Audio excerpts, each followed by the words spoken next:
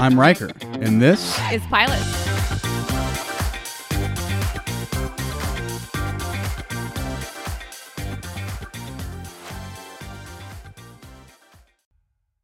Welcome back to Pilots. We are reviewing Patriot, which was originally, you could originally watch it on where? This is an Amazon Prime original. It's an Amazon Prime original? It is. Oh. One more reason for you to sign up for this service. No wonder there were so many F words. I didn't know where it came from originally. What year was it? Because it said 2012 in there somewhere, but I guess it could have taken place a couple years back. That is a fine question. All right, she's looking that up. So this is a Pilot's first because we reviewed Patriot because it came as a recommendation from Jeremy F., we're calling him, just to protect his identity. So Jeremy F., that's his NOC, his NOC, which is the definition that begins the show. There's a title card on the screen when you start watching it. And what does it say, Shmi? Sure, it says NOC, N-O-C, is non-official cover, and it tells you it's pronounced NOC. And it goes on to say, intelligence work conducted under the assumed identity of a private sector employment, so oil companies, construction firms, etc., with limited governmental protection. Which is the plot of the show. Yeah, it's basically, hey, this is kind of an Alias sort of situation. Right. If you've seen the TV show Alias, which Riker here is not, but I was a huge fan. It doesn't have much rewatch value though, so maybe a one and done for that one. But it's really great because they pose as a banking firm in that one. What doesn't have a lot of rewatch value? It's possibly because I've tried to introduce a lot of people and they aren't super interested. Guys don't seem to be super interested, and so I've seen the first 5 episodes like a million times. So when I tried to rewatch it, I started with the first 5. I'm like, yeah, I think I'm over it. Is it because we're all mad at J.J. Abrams and all that horrible stuff that he did? I'm not mad at J.J. Abrams. I think he does Fringe, and I've been meaning to watch that. So I have no hate towards J.J. Abrams. That's just a you haven't seen thing. Fringe yet. That is not just a me thing. That is not just a me thing. First of all, that's every Trekkie everywhere, and that's except for the ones that are going to write me hate mail now, which please do. We still have no hate mail that I'm aware of. pilotsthepodcast at gmail.com. And if you'd like to hear all of our other Pilots podcasts, you can find them at pilotsthepodcast.com. So, but what was the email? It was pilotsthepodcast at gmail.com? That's correct. Cool. All right. So, I don't remember if I finished saying it, but Jeremy F. recommended this show to us on Facebook, and we said, heck yeah, let's do it. So if anybody else has any recommendations, throw them out there because you never know. Neither do we because we don't know what your recommendations are yet. Couple Skinamax originals I haven't gotten around to seeing yet. Somebody could recommend some of those. Just kidding.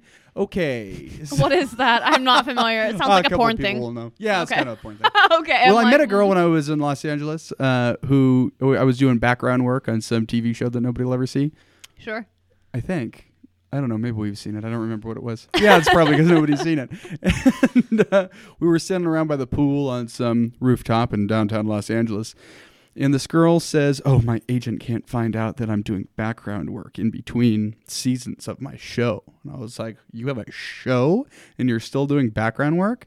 Turns out it was a Skinamax show, which was Cinemax After Hours. That's when things get mature.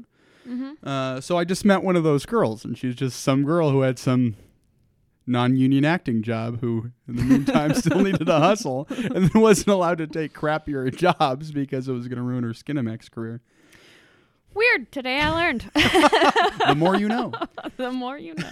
Da, da, da, da. So, what do we think? Let's start, as we always do, except for the times that we don't.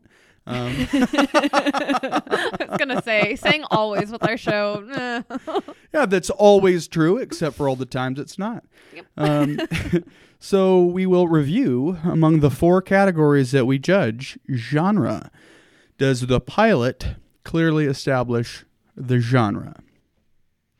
Yeah, I mean, I definitely think it I mean, unfortunately, they don't do it in a way that I'm happy with, but it is effective. It tells me it's going to be an Alias type situation. We're posing as something we're not, but it's a CIA type thing. Like, from the screen, I immediately know. Now, do I think it's something I enjoyed as far as how I'm introduced to it?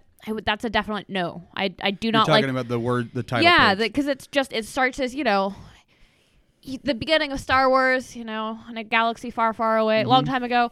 This feels like this, where you have to read before you get to the good stuff, and I just don't want to have to read. Like, narrate it. Give me this exposition in some other way. If we were not professional TV show reviewers, I don't know why you always find that so hilarious. If we weren't professionals at this, we are among the foremost expert pilot podcaster reviewers in the world, Sure. then I wouldn't have read that at all. I just would have been on and I would have looked at it for a second and just saw words on a page. Like, yeah, I'm not reading that. And we did. We read it. And I read it 3 times just to make sure I was getting it. And I still, like, if you just read it casually, I just would have perused it. So I didn't think giving us the definition of knock in OC for a show called Patriot, for which I still have no point of relationship on knock and didn't for about 15 minutes, which they used the term one time, and it's when his dad, whatever his role is as the, central intelligence guy, in charge guy. Higher up guy, yeah. When Tom he says, is the dad's name. Tom Tavner, who's played, another J.J. Abrams and Alias correlation. He was in Lost. He was the Doctor. Do we know his name, the actor? Yeah, Terry O'Quinn. Okay.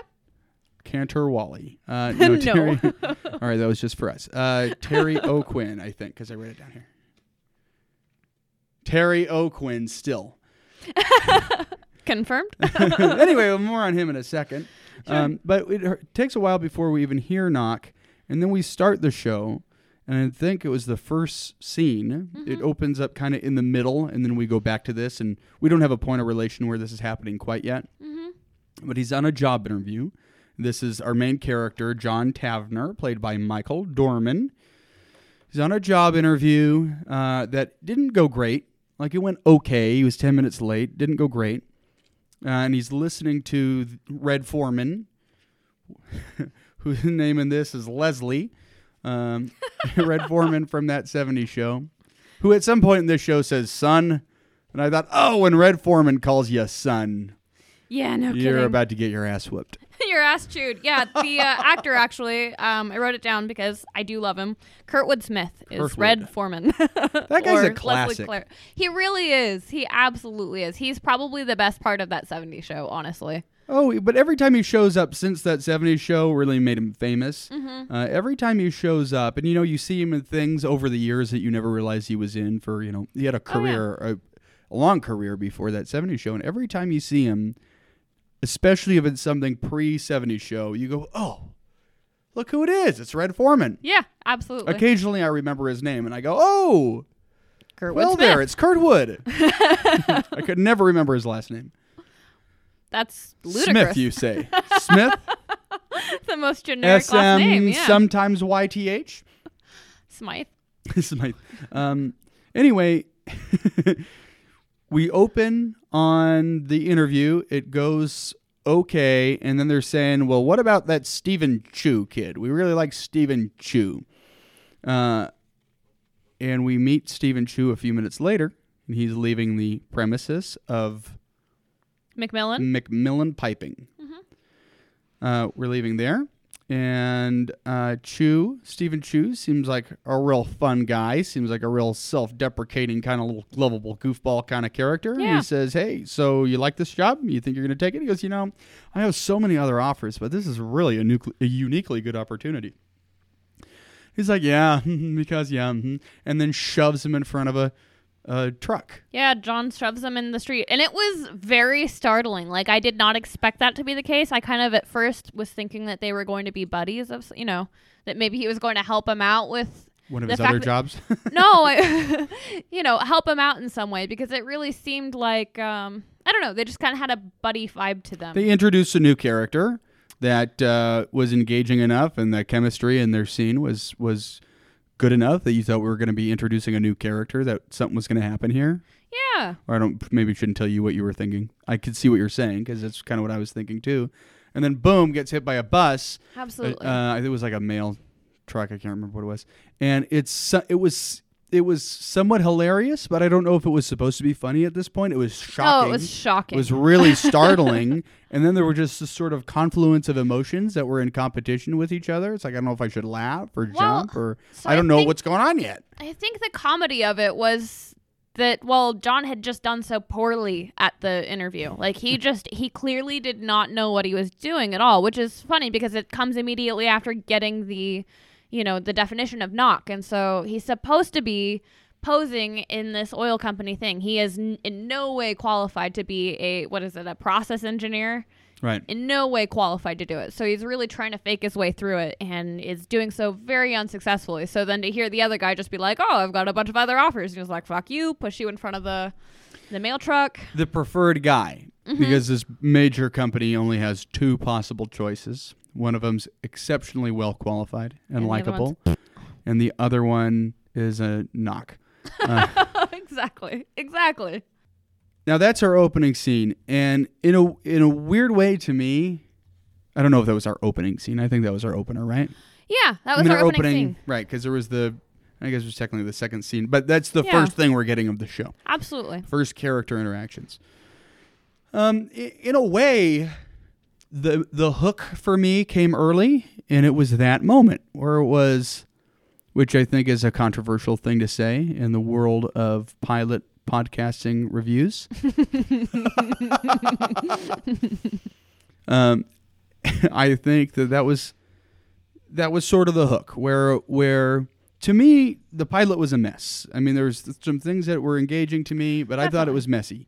And but that moment and the weird tone of the show, which was sort of hilarious, sort of deeply serious. The scene that we had with the scene, like the most notable scene, what's the word? Folk singing. When he's... oh, yeah. Yeah, when he does his... So we find out from his dad in a scene a couple beats later. See, here's the problem that I had with it. 5 minutes into the show, we paused it, and I thought, okay, I still don't know what the show's about. Like, honestly, I have no idea what it's about. I don't know what the characters are that we're supposed to be paying attention to. The thing that finally gave me an idea of what was going on, first thing that I thought was interesting was when Terry O'Quinn, the dad, we don't necessarily know who's dad and who's the son at this point. It becomes clear pretty soon after that, but yeah, so it wasn't a secret. But this is how we get introduced to the dad. Yeah, he says, "Oh yeah, my son. He's performing folk songs under a fake name. It helps him deal with his emotions, but he's a secret agent." Yeah, he's a little too honest. Yeah, is what he says, right. Which is great, but not in the line of intelligence. Right. And he says, I don't know. And I thought he was going to make fun of him. Like, I keep thinking there's a punchline. That's why the tone of the show is so weird. I keep waiting for a punchline. And he says, but, he's pretty good, actually. He said, maybe I'm his dad, so maybe I'm biased. We find out throughout the show he's a very proud dad. They have a good relationship. It's a little weird because he works for him in intelligence and he sends him into precarious situations. But he's genuinely proud of him. And that leads to, it probably will have more to say on that, but that leads to the scene that finally I felt like clued us in on what's going on in the show, which was when he sings the folk song that sort of establishes how he got here. Absolutely. It was really good. Which, you pull it up, I think it actually would be worth it to read it. All in its entirety? I'm happy to do it. Why not? Sing it, in fact. Even sing it. Yeah, that's not happening. So it says, in June 2011, the United States learned Iranian President Mahmoud, something last name, was thank you, was fucking around with new centrifuges. Egyptian physicist Mohammed Waja el-Mashad was hired to produce the catalyzed uranium. I was tasked to shoot Mashad while he was on vacation to keep Iran from activating short-range nuclear weapons to destroy Israel. I got some really bad intelligence, shot an old male hotel maid who was just making the physicist's bed. And my evacuation team parked on the wrong street. I was arrested by the Secret King's police. I got a fair dose of white torture, which is supposed to completely erase your sense of self. I'm showing several signs of increasing mental instability. Talking to my wife would be ... Well, that would be awfully nice. You can't go back to the U.S. after you target a guy on their behalf, and some genius parked me in Amsterdam. I've been getting baked just looking up at birds, wondering why there aren't male hotel maids in other countries. You never see that. You never see that. Never see that. Did he say why there are hotel maids in other male hotel maids in other Why countries? there aren't. Wondering Okay. why there aren't male hotel maids in other countries. So he sings that song, and it was like good. Like he's It was good. really good. The tune's good. It's a pleasure to listen to. Oh, absolutely. It's It was humorous. Super funny. So funny. My delivery is a little dry. I apologize. Yeah, I I don't was think it expecting doesn't it to really rhyme. rhyme when you do it. But I know. I feel like he had it rhyming, and I was like, I remember this rhyming. well, I you heard it refused to moments ago. sing it. But hey, Nobody wants to hear that. that's a different show. Everybody We don't wanted to hear it. We don't monetize this, so Everybody wanted to hear it. okay, guys, I'll start a Patreon if you want me to sing, and once it reaches $1,000, I'll do it. Otherwise, you don't get it. Write us some hate mail and tell us that you would like to hear Shmi sing. You have you work under a pseudonym. It doesn't mean I want to sing. This will never come up again. So that finally, not finally necessarily. Yeah, to me it felt like, okay, finally a little clarity on what's going on here. Yeah, and it The- gives you context for who John is, because otherwise, And why he's this way. And that's where the weird tone comes from. Like, is the show funny? Does it seem funny because he seems off? Because he's actually dealing with... I think it has a dry humor to it. Like, I Oh, really do think definitely- it's supposed very to funny. be. Yeah, it's funny. But is the, you know, you look at the title of the show, Patriot, you look at the subject matter, here is a guy, like an actual, you know, special forces, secret Veteran. ops guy operating on behalf of the United States and dealing with some stuff. So there's an element to it that's like, I don't know, like, are we, like, I'm laughing with it, but are we exploring, like, who came up with the story? Is it giving us a glimpse on a segment of America and a certain type of man, or is it just a story? And I'm not sure. You know, the brother's hilarious.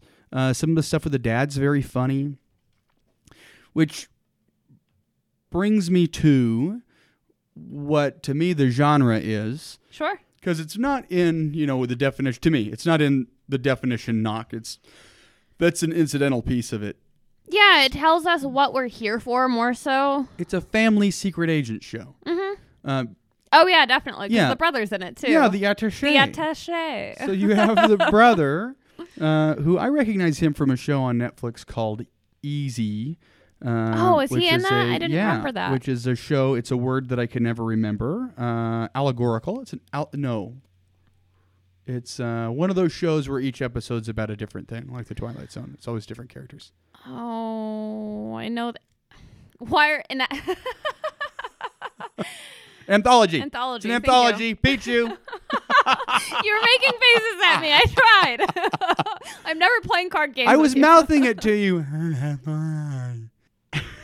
Anyway, so he's a very funny guy. I like him. And he was so funny in this.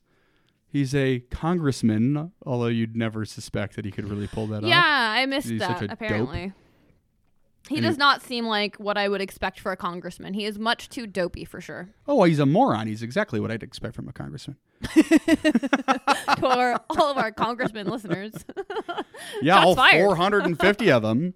Yeah, I could deal with it. So, anyway, we're drifting into characters. He's definitely, I think he's the funniest part of the show. But they'll give you something very serious, like when he, the Brazilian Jiu-Jitsu brothers all show up in their underwear. They're Barra or Barros? Barros. Barros. Thank Yeah. you. I'm glad you wrote it The down. Barros brothers. The Barros brothers. And they all show up in their underwear, and I thought, this is super weird, and they take him down to steal the thing that we'll get to. See, it's all over the place, because the show's kind of all over the place. See, I mostly followed that, and it was especially funny because that was, you could tell something like that was coming because John was on the phone with a guy named Ron, who we never see, but he's the other end of the phone, and he's like, hey, give me the address, Ron. And he's like, well, this guy he lives with, he has 5 brothers. He's like, I don't care. I don't need his biography. Just give me the address. And he's like, well, so the 5 brothers, they live with them, and given the area they're living in, like, they probably all know jujitsu. Like, it's very likely, the fighting style, the Brazilian fighting style. So, he's just like, and they super do. Yeah, and he's like, shut the fuck up, Ron. Just give me the address. And then he goes to a place that at the time we're watching it, I feel like everything that's happening right in front of us is like, okay, I'm not exactly sure where this is going. Like, not exactly sure where we're at. So anyway, let me dial back. I'm sorry. The genre is a family secret agent show, and they're in DC. They're doing the actual work of the United States government. Yeah, the dad lives in DC. Okay. When his brother was there with his estranged secret son. Okay, because they go to Milwaukee, so I wasn't sure if they were in Milwaukee or they traveled to Milwaukee. I read it aloud. Washington, D.C. He's a congressman, and I said that to kind of plant the idea in your head, but you missed it. Yeah, the seed did not germinate.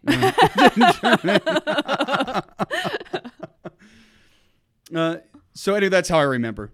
Excellent. Well, I'm glad you did. That's why there are 2 of us. So they do the legitimate business of the United States government. Mm-hmm. The dad sends his son, who's like a superhero secret agent, although it a little bit doesn't seem like that. He seems pretty rough around the edges in the way he tackles like the mission. But then again, he's on his own. I mean, he's a knock. He's a, what did it mean? Non-official. It's a non-official cover. So there's, he really needs to go get the job and go do this stuff and just figure it out on his own. So maybe there is maybe that's very realistic. Maybe the element of improvisation is something that he's really dealing with. I thought it was a bit ridiculous that it was a family affair, that the dad is running the organization. He sends his son, and then he sends his other son, who's an attaché, congressman, to be his attaché, even though... Certainly has Congress work to be doing. Well, probably not. I mean, he's a congressman. But go bloviate over here or go bloviate over there. Well, there you go. But I thought it was pretty ridiculous that it was a family affair. However, that's what the show's about. Sure. And they did it with a lot of affection. When the dad's watching the old family videos, very funny scene. Oh, yeah. That was darling. Very like charming scene. Which was actually in the intro. All of the, we saw the opening, the introduction, the theme, whatever, in the pilot episode. And it's just kind of a montage of he and his brother growing up. And I tried to get context for it because, I had no idea who these people were at this point. Right. And it looked like, just people growing up in America. Well, it's, very much, it seems a Texan experience. They're riding dirt bikes. They're going to the rodeo. So it kind of gives you a background for who they are. And in this specific recording that they're doing, that you were speaking of, they were at bull riding, doing something along those lines. Yeah.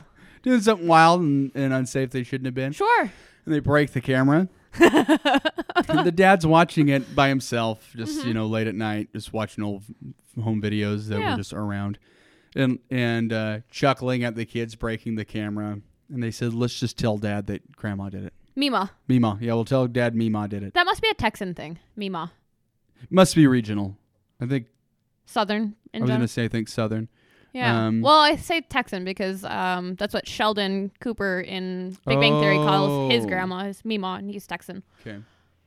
All of our Texan listeners, please let us know. Yes. All like 18 million of you. A lot of people in Texas. I was like, is that an actual? Well, California is like 36 million. So yeah, I don't know, 20 million. A lot of Texans. Well, they're probably not all listening, but good vast majority of them.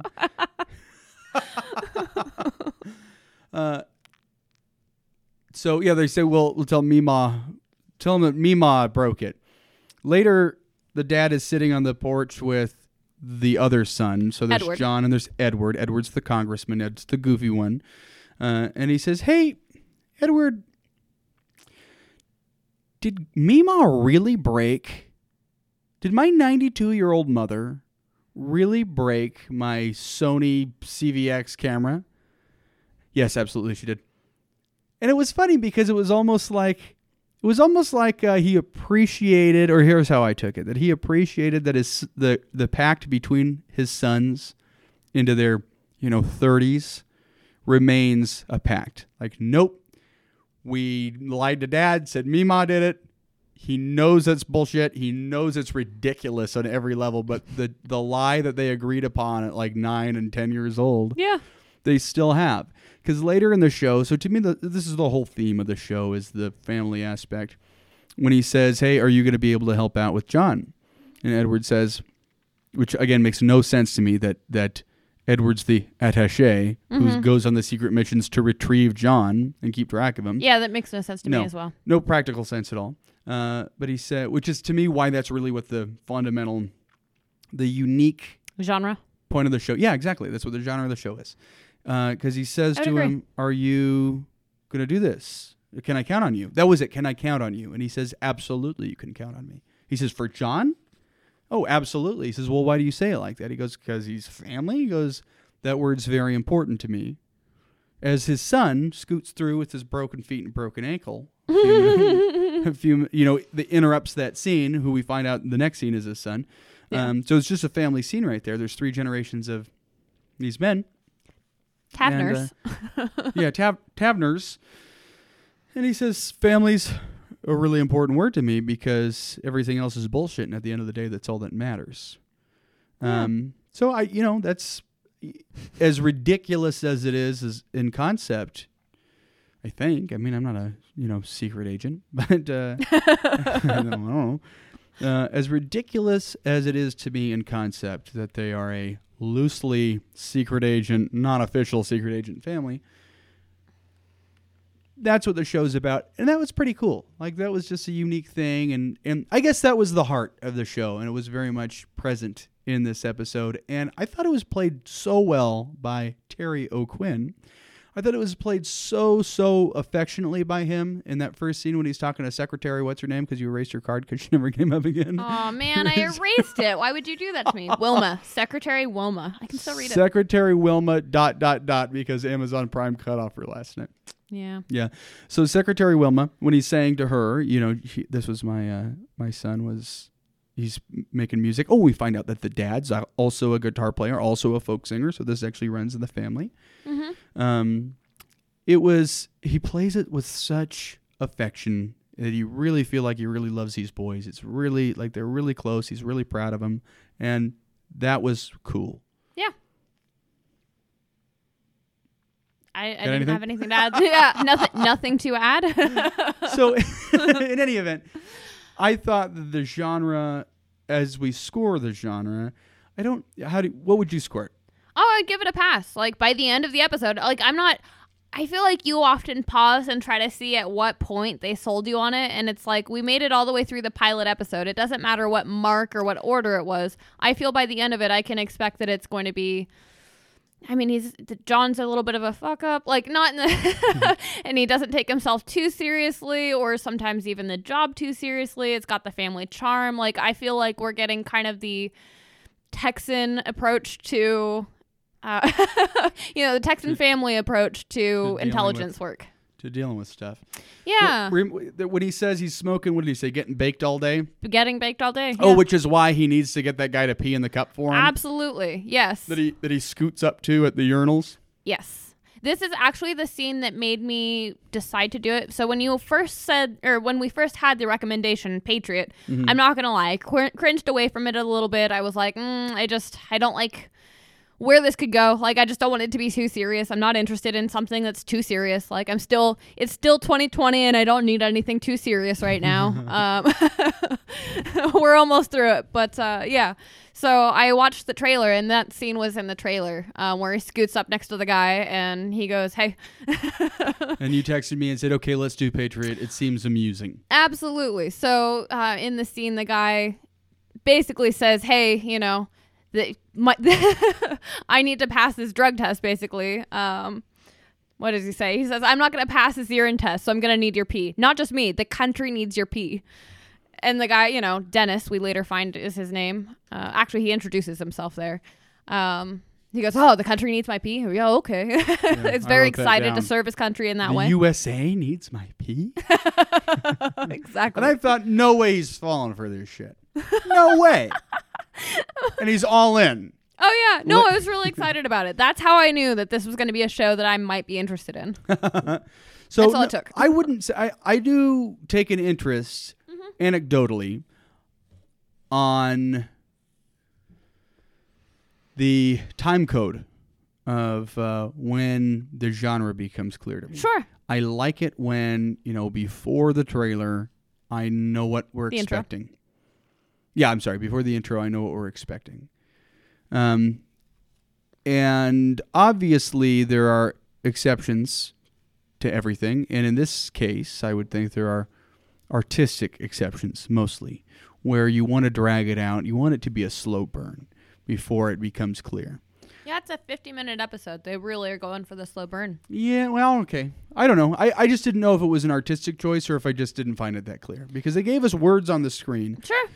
What the way I was seeing it was, I felt like the producer of the show, or the originator of the show, is maybe a specific kind of storyteller with a specific sense of humor that has a specific story he wants to tell. And that if I were to keep watching for several episodes, I would be saying, give it a couple episodes. This show's awesome.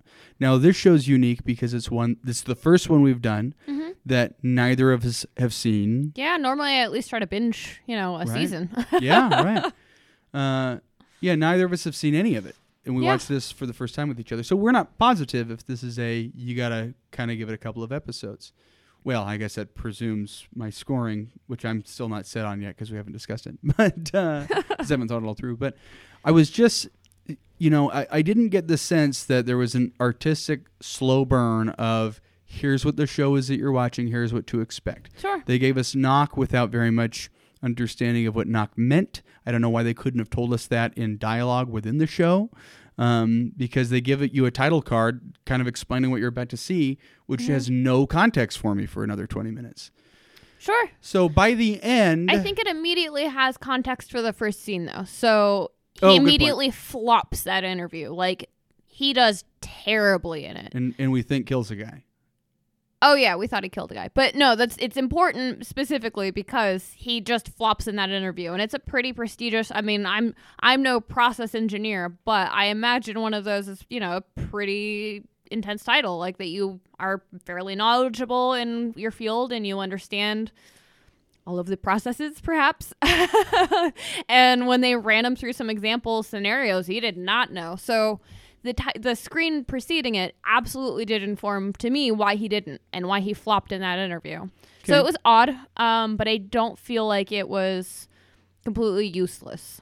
I would have preferred it in a different way, but I think that my deal is I really don't like reading the screen, which is funny because I always do closed captioning, but I really don't like reading the screen for, any sort of exposition. Like, I hate it. I do too. And forever, like I can think of older movies, like old B movies that occasionally start with a line that you couldn't, as a kid, you couldn't read it. You couldn't keep up with it. Yeah, Mom, Dad, can you read that for me? And my basically this. And my dad would read it like this. Yeah, okay. So basically what they're saying is, Highlanders live forever or whatever. Yeah. And in Highlander 2, it starts out and they're on some weird alien planet now. Because nobody's really paying attention here. So anyway, to score, was it successful at conveying the genre?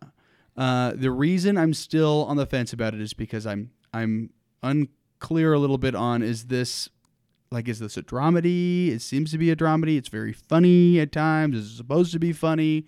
Is he in a state of decay where he really is going to be losing his mind throughout the season? Like that's kind of tragic.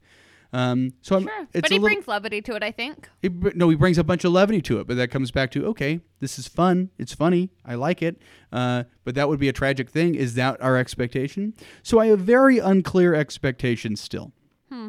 I would I kind of want to say that I've got to say it wasn't totally successful at conveying the genre to me. Okay, well, I disagree, but that's totally fine. We don't have to give it the same score. But we do have to move on. We do, yeah. We're halfway through. We're at the 35-minute mark. And that was my shortest card. Okay.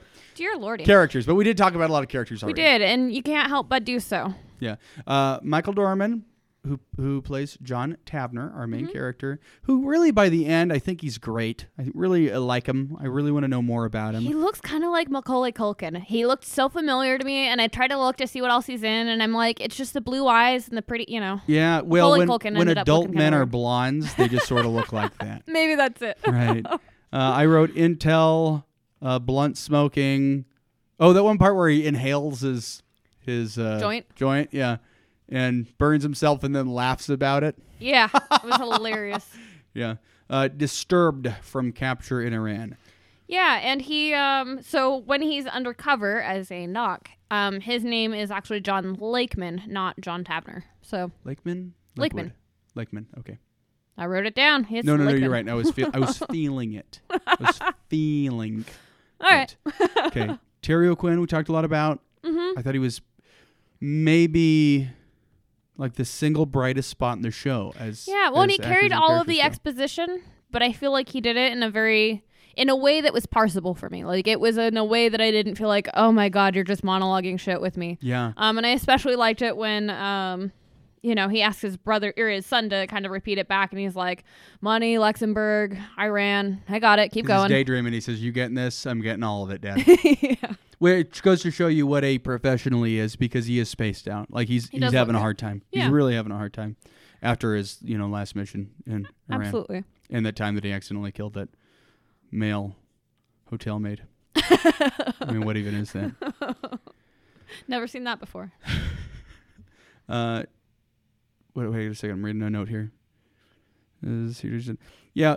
Well, we talked about I wrote a note about when we beat him when he's talking about his secret agent's son, the folk singer, which I don't know that I said this clearly enough, but when he goes through the song the first time, and we get the montage of, in 2011, Mahmoud Ahmadinejad was working on this.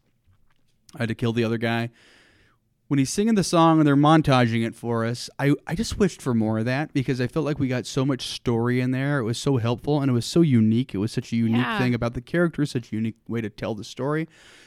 It makes me wonder, and this is just totally me thinking out loud, it makes me wonder if there was thought of doing more of that, and how somebody might say, it's gratuitous, it's not like a musical, and how I wanted so much more of the folk singing. Well, and he did it montages. again in the nightclub with his brother. There was like an open mic night, and he's like, I hope that's what it said on the door anyway. Any requests? Okay, here's what I got. And he starts singing one about he kind of leads about stabbing your brother, and there's probably a reason for that. And being Brazilian. Yeah. Yeah, and he immediately starts venting what he just experienced. Yeah. And then his attaché, Brother Edward, puts a stop to that. But it didn't give us more story. It didn't tell us, like, it didn't inform us. It told us about him and what he was going through, and we used the trope of the folk singing. But the folk singing was, in that one scene, was such a productive storytelling element. It was so unique. It was so fun. I hope it keeps coming back in this show. Absolutely. I do too. I would imagine he brought his guitar along with him, so I have a feeling that we get more of it. But, this is all assumption at this point. How about his wife, Alice Tavner? Alice, she was cute. We get very little of her. We do get, she misses him. They apparently had a rough year last year, and she seems pretty close with the dad. Like, they keep in touch while John is out of town. I thought it was especially charming when Alice and John have their reunion, and, he kind of sneaks up on her, and she thankfully does not spill her hot coffee. Hurl her steaming hot coffee at him. Yeah, and they're upstairs, they cut to upstairs, and they're both having, they're about to have sex, and then the ice cream truck parks outside with some very unsexy music, and it just really takes them out of the moment. And then, of course, the dad barges in, doesn't knock, is like, oh, sorry. So it's a close family. And he's a cool dad. I didn't see nothing. Didn't see anything. Didn't see anything. And you just see his hand from around, which is how that would really look from their perspective, which is a funny thing about that. We get very little of her. And, in that moment that she's been waiting for him to return for 3 months, it's very much, to me, it was very much like she was an army wife. That's how I took it She's as a well. devoted army wife, and this is tough, and it's a struggle, but they're both, in love and devoted to each other, and seem like, despite the stresses and frustrations of it all, it's not so much the marriage that's in jeopardy or each other's character that's in question. Sure. Yeah. Edward Taverner. Okay, now let's really have some fun. He was a blast.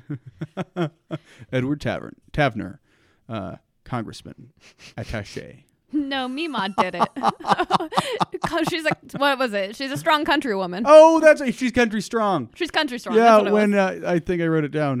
You did, and I was sad you didn't give the whole quote. I'm like, you missed the best part. When he says, absolutely, I did do it. Oh, yeah, here it is. I couldn't read what Mima said here. When the dad's saying, are you sure it was my 92-year-old mother did that? And he totally knows that they were lying to him. Mima did it. She was country strong. And he's so flat. He's so deadpan. And he's so weird. Yeah. Just in general. I really enjoyed that Tom, the dad, after the brother walks off, he just smiles to himself like, oh, that wasn't even a good lie. He lies very poorly. It's very clear why the one brother is the attaché and the other guy is in the thick of it. You are not a good liar. That's why you are such a shitty congressman. Man, a lot of zingers. I feel like there's an appetite for it in the social zeitgeist of the era. While we're on Edward, though, I really enjoy after he is told by his dad that he can be the attaché, which I looked it up because it drove me nuts. I didn't know what it was. It's the staff of the ambassador, which not a very impressive title, in my opinion. You're just staff No, the title's impressive. Attaché. No. It sounds great, but the job itself is not glamorous. And so he's like, ooh, do I get a badge? And the guy who he's talking to, I don't think we get a name. He's like, I don't think they have badges. And he's like, what if I made one? And later he's, oh yeah, they make me wear this. I have to wear it at all times. And that one is such a bizarrely staged scene where he's with some guy who's... They're getting a shave together and discussing the job. Getting their faces massaged. Is it massaged? I thought that they were getting the... No, I think they're getting barbered, razor but they're going to the place where they're going to get the full treatment. Like they're getting pampered in the... Oh, I've never had my face massaged before my beard was shaved, so I don't know. Not really how it goes, I guess is what I'm saying. Maybe in the Beltway. Maybe that's a DC thing. But that's not really how it goes. Usually there's one barber, maybe some other one renting a chair from him. And then you're just like talking about sports and politics and whatever and guy stuff. And then it's your turn, right? But the idea that they're being pampered, it was just very weird. The whole thing was very, very weird. And he just sort of looks on dreamingly that I am the attaché. First of all, it's pretty impressive, I feel like, to be a congressman. I mean, that's a pretty significant title to have. Absolutely. And he seems not interested in it at all. At all, yeah. I kind of wonder if he's set up, if he's like a plant, well, they're buying an election, so, not to spoil too much about the plot part that we haven't gotten into yet, but, the plan is to buy the election because there is, I guess there is an Iranian election coming up. One guy wants to bomb Israel, the other guy does not. They want to buy the election so that the guy who doesn't want to bomb Israel wins. Yes, and all 30, how do they put it? All 30 provinces in Iran. He said, we're going to spend lots of money in Iran across all 30 provinces. All right, we're getting into plot. So let's get detailed in that momentarily. Yeah, let's finish up our characters for sure. We don't have many more. So the brother's hilarious. We also learn that he has a son who he says... Ephraim? He says he's a Beltway brother. No. Beltway, I forget. It was like they were Beltway brothers or Beltway buddies. That was it. Beltway buddies. So Washington D.C. like Big Brothers Big Sisters program, where he fosters and enriches a boy's life, and that's really his son, but he's not allowed to be father-son with him because he wasn't married to the mom, which seems like a really weird setup.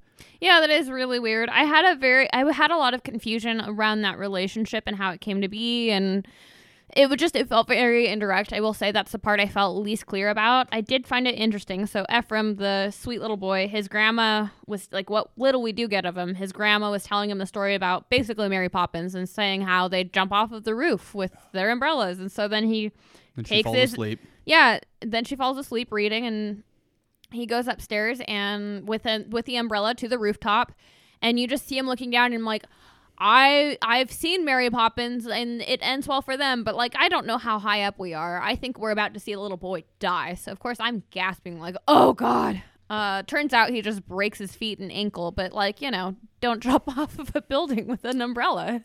It was really striking. That was a jarring scene. And It that was, was. again, where it goes to the mixed tone of the show. Yeah. And it was like, that was really dark for nothing to have happened. And then we're on to the next scene where Edward is getting a phone call from the mom yelling at him saying he was supposed to be on a camping trip with you idiot.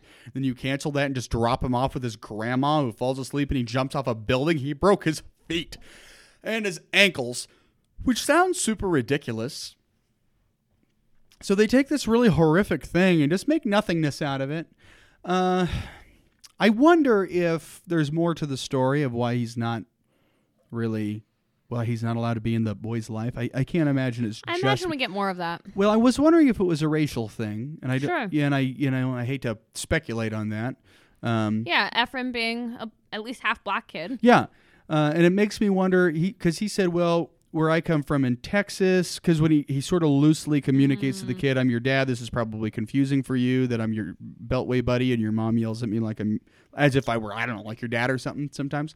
And Yeah. I'm wondering if there was a racial aspect of like, well, I got to go be congressman, and I can't. Well, I mean, I I think don't know. the fact that he's a congressman, and if you're a congressman, like having the family values is important. So if it's, you have a family with a woman, it's like kind of an illegitimate bastard child. Yeah. You're not married to the mom. You don't know her very well. It was kind of like a, Well, that's what they gave us. Yeah. And yet I look at it and I think, what is this? Like the 1820s?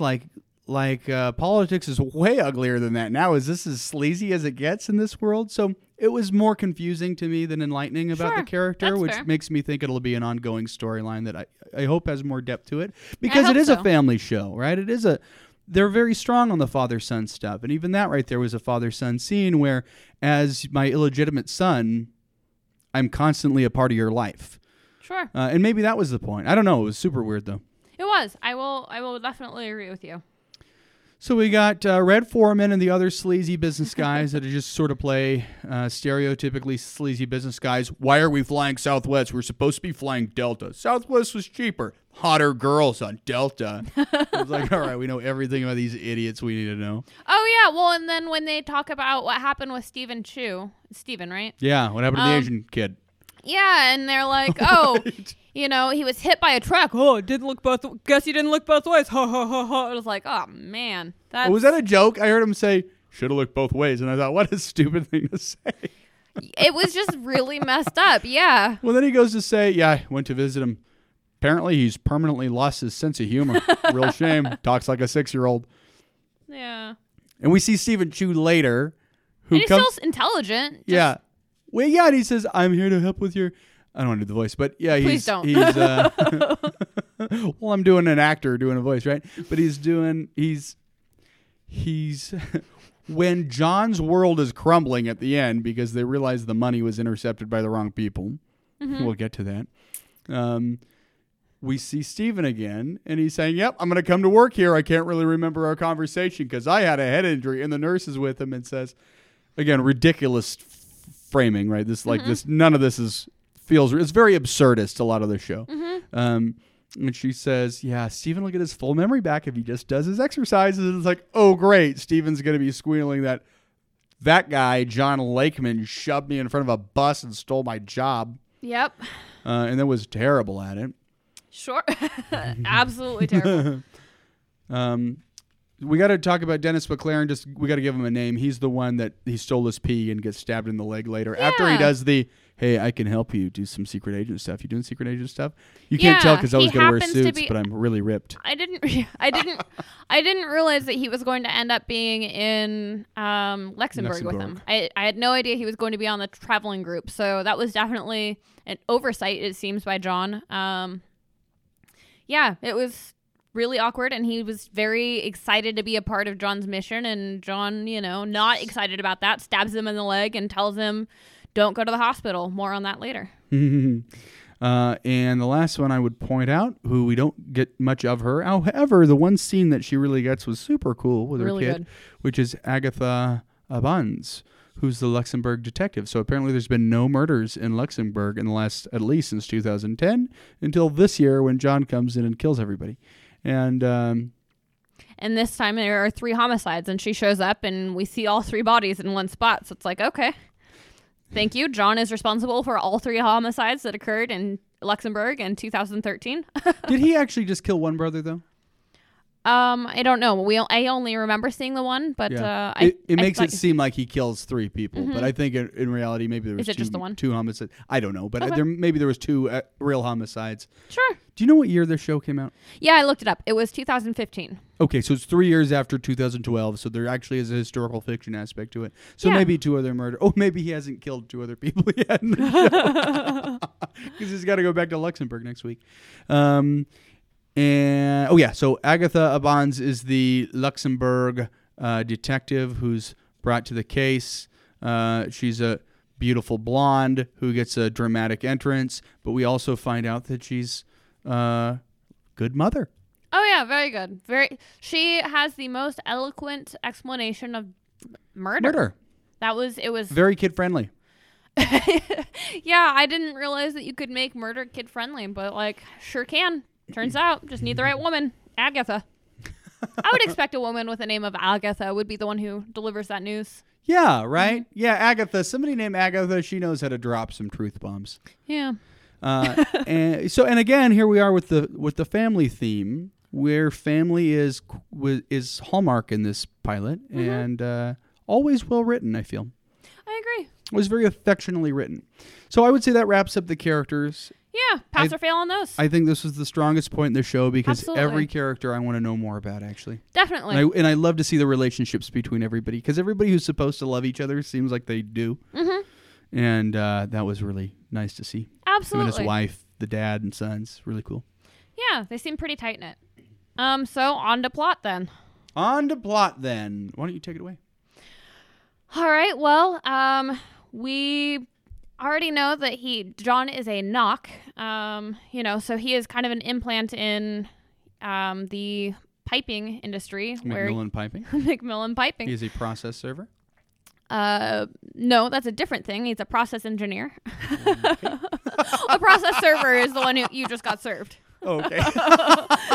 I think he could do that. Shmi, I haven't been sued yet, okay? Nor have I. I've just watched a lot of TV. Come on, it's what we're here for. Anyway, so basically what I'm getting from him is that we can expect, I guess the plot we could expect is that he is going to be fixing the fuck-ups from this episode because there are plenty of them, starting with the money he was supposed to be taking to buy the election was handed off to the wrong person. Now, whether that was because he handed it off to the wrong person or he was informed to hand it off to the wrong person. Because he was threatened. The cleric. Oh, okay. Right? Is that what you're saying? Because I wasn't sure. I thought, did he specifically hand it to the wrong guy because he was threatened? I don't think he was threatened in that part. You know the threat I'm talking about, right?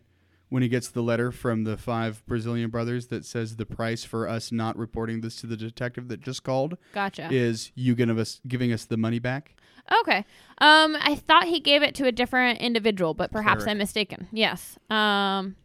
I interrupted your flow, though. I'm sorry. Yeah. How dare you? Okay. Never goes back the other way. Never. Anyway, so we are...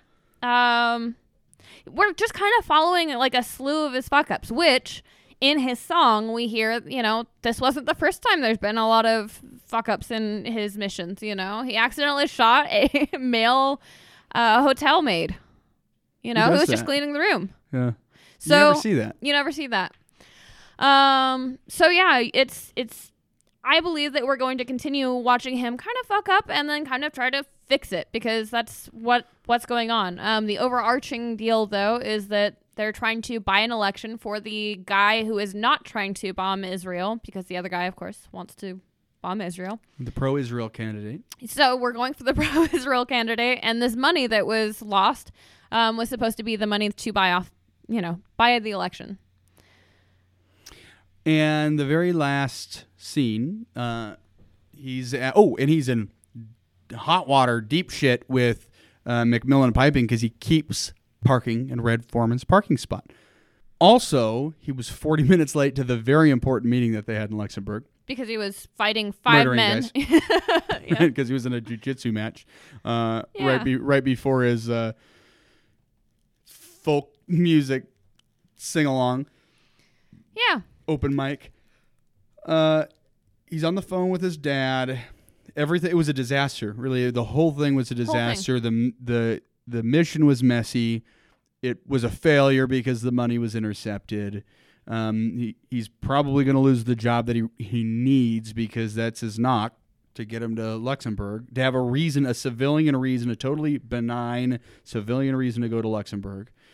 And Red Foreman tells him, son, in typical Red Foreman style, in typical Kurtwood Smith style, I'm not sure you're going to be on the traveling team. I'm not sure you're going to be... Basically, I'm not sure you're going to continue to work here for very long. Yeah. You brought nothing to the table, and your performance was just the worst.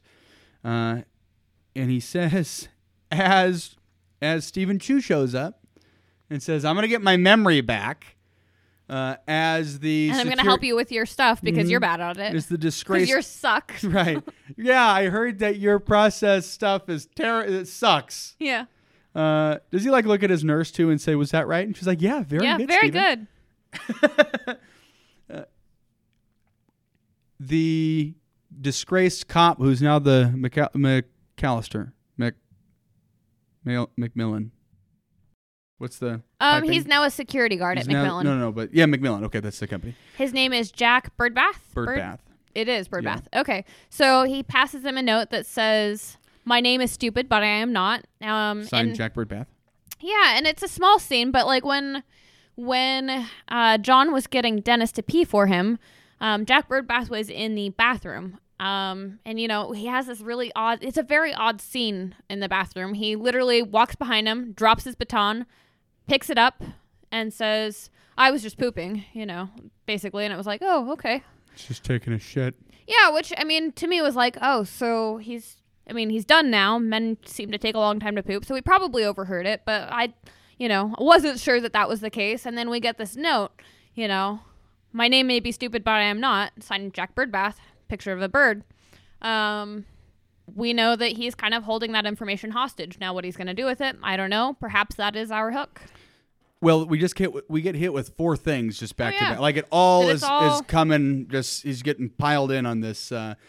He finds out he's not going to be going back to Luxembourg. Finds out from his dad, we need you to go back to Luxembourg. Mm-hmm. Finds out that Stephen Chu's going to remember that he tried to murder him. Yep. Finds out that Jack Birdbath is going to be exploiting this information somehow. Mm-hmm. And on top of it all, he keeps parking in Red Foreman's parking spot. Oh, there is one other fuck-up issue, which is that Detective Agatha, actually has traced the problem back to the murders back to Milwaukee in America. So, there's one other thing that he's kind of fucked up. Now he's got a Luxembourg detective who is trying to research, investigate this.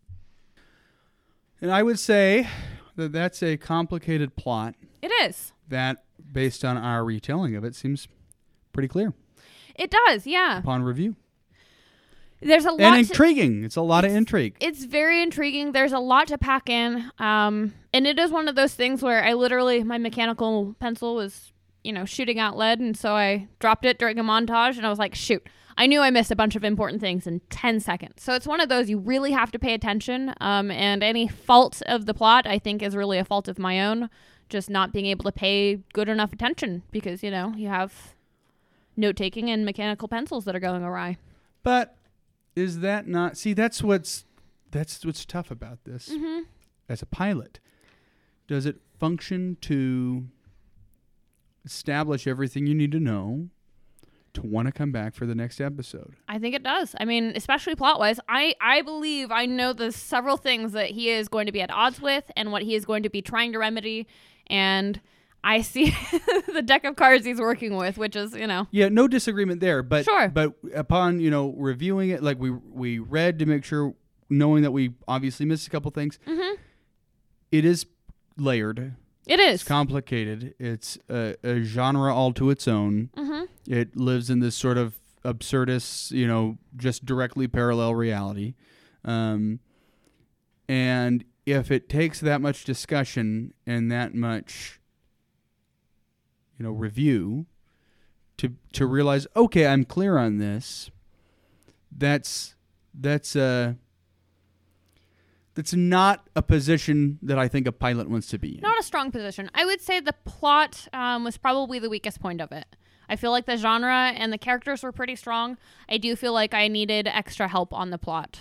When he goes into the guy who is the, the parking guy, the parking meter guy. Hits him over the head with a pallet. I'm like, why are we doing that? And then the guy rides off with a motorcycle and he throws his fists in the air and he's like, okay, he got away with something. Did I miss something during that 10 seconds that I was looking for that stupid piece of lead during the montage? And this is like the TSA guy who sees the money as it's coming, because he thought he was going to be flying private, and they said no, we only fly private to Luxembourg if it's if there's a multi-leg trip. If it's a direct shot, we go commercial.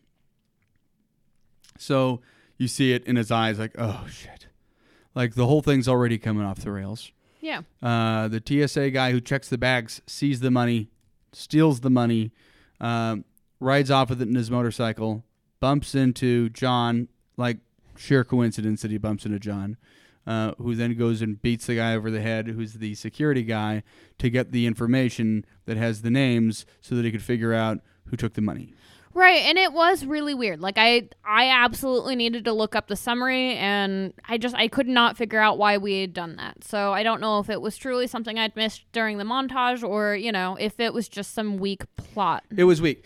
And I don't know if it was the plot was weak, but the setup for it was pretty weak. Sure, the way it was told. There was a lot of things you just had to sort of accept, and we even had to go back. We're like, I don't know what the motorcycle thing is, and go back and realize, okay, it's this guy, because it was like these incomplete ideas that you just had to accept that these incomplete ideas took you to the place that you needed to go. And I a little bit wonder if, because you remember I said that the what was in the bag, which we realize is money, but I mistakenly referred to it as a MacGuffin, because it felt like it just wasn't really about what was in the bag. The bag's just taking us to where we want to go. So it's not a MacGuffin because we know what it is, and it is the plot, but it's very MacGuffin-y. important. It's MacGuffin-y because that moving bag is really about making a bunch of problems for John. Yeah, I mean, it is kind of the thing that the plot moves around, so I don't know that it's necessarily a MacGuffin. I think that's not No, I said it wasn't appropriate. Right. But yeah, it is kind of means to drive them forward. So it's MacGuffin-y to me because it's not about the bag and it's not about the money. It's about what that does to the character. Sure. And where that puts him.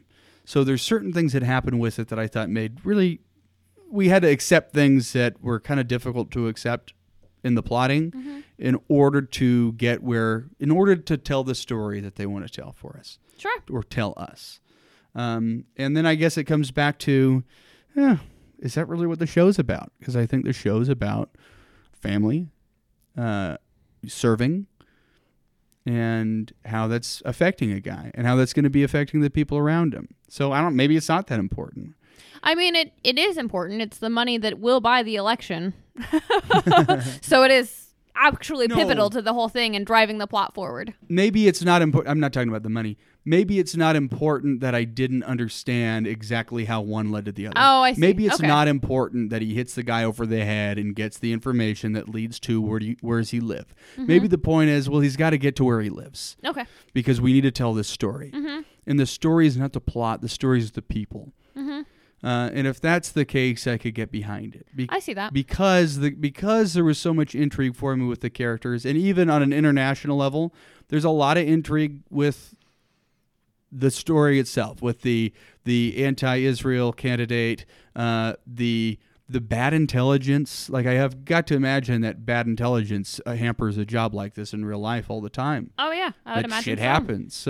So that's all very interesting. And I guess how exactly we find out where the guy lives wasn't that interesting. You know, that's a different story. We're at Ron's office and he's working with Chloe with CTU from, you know, Jack Bauer's personal assistant.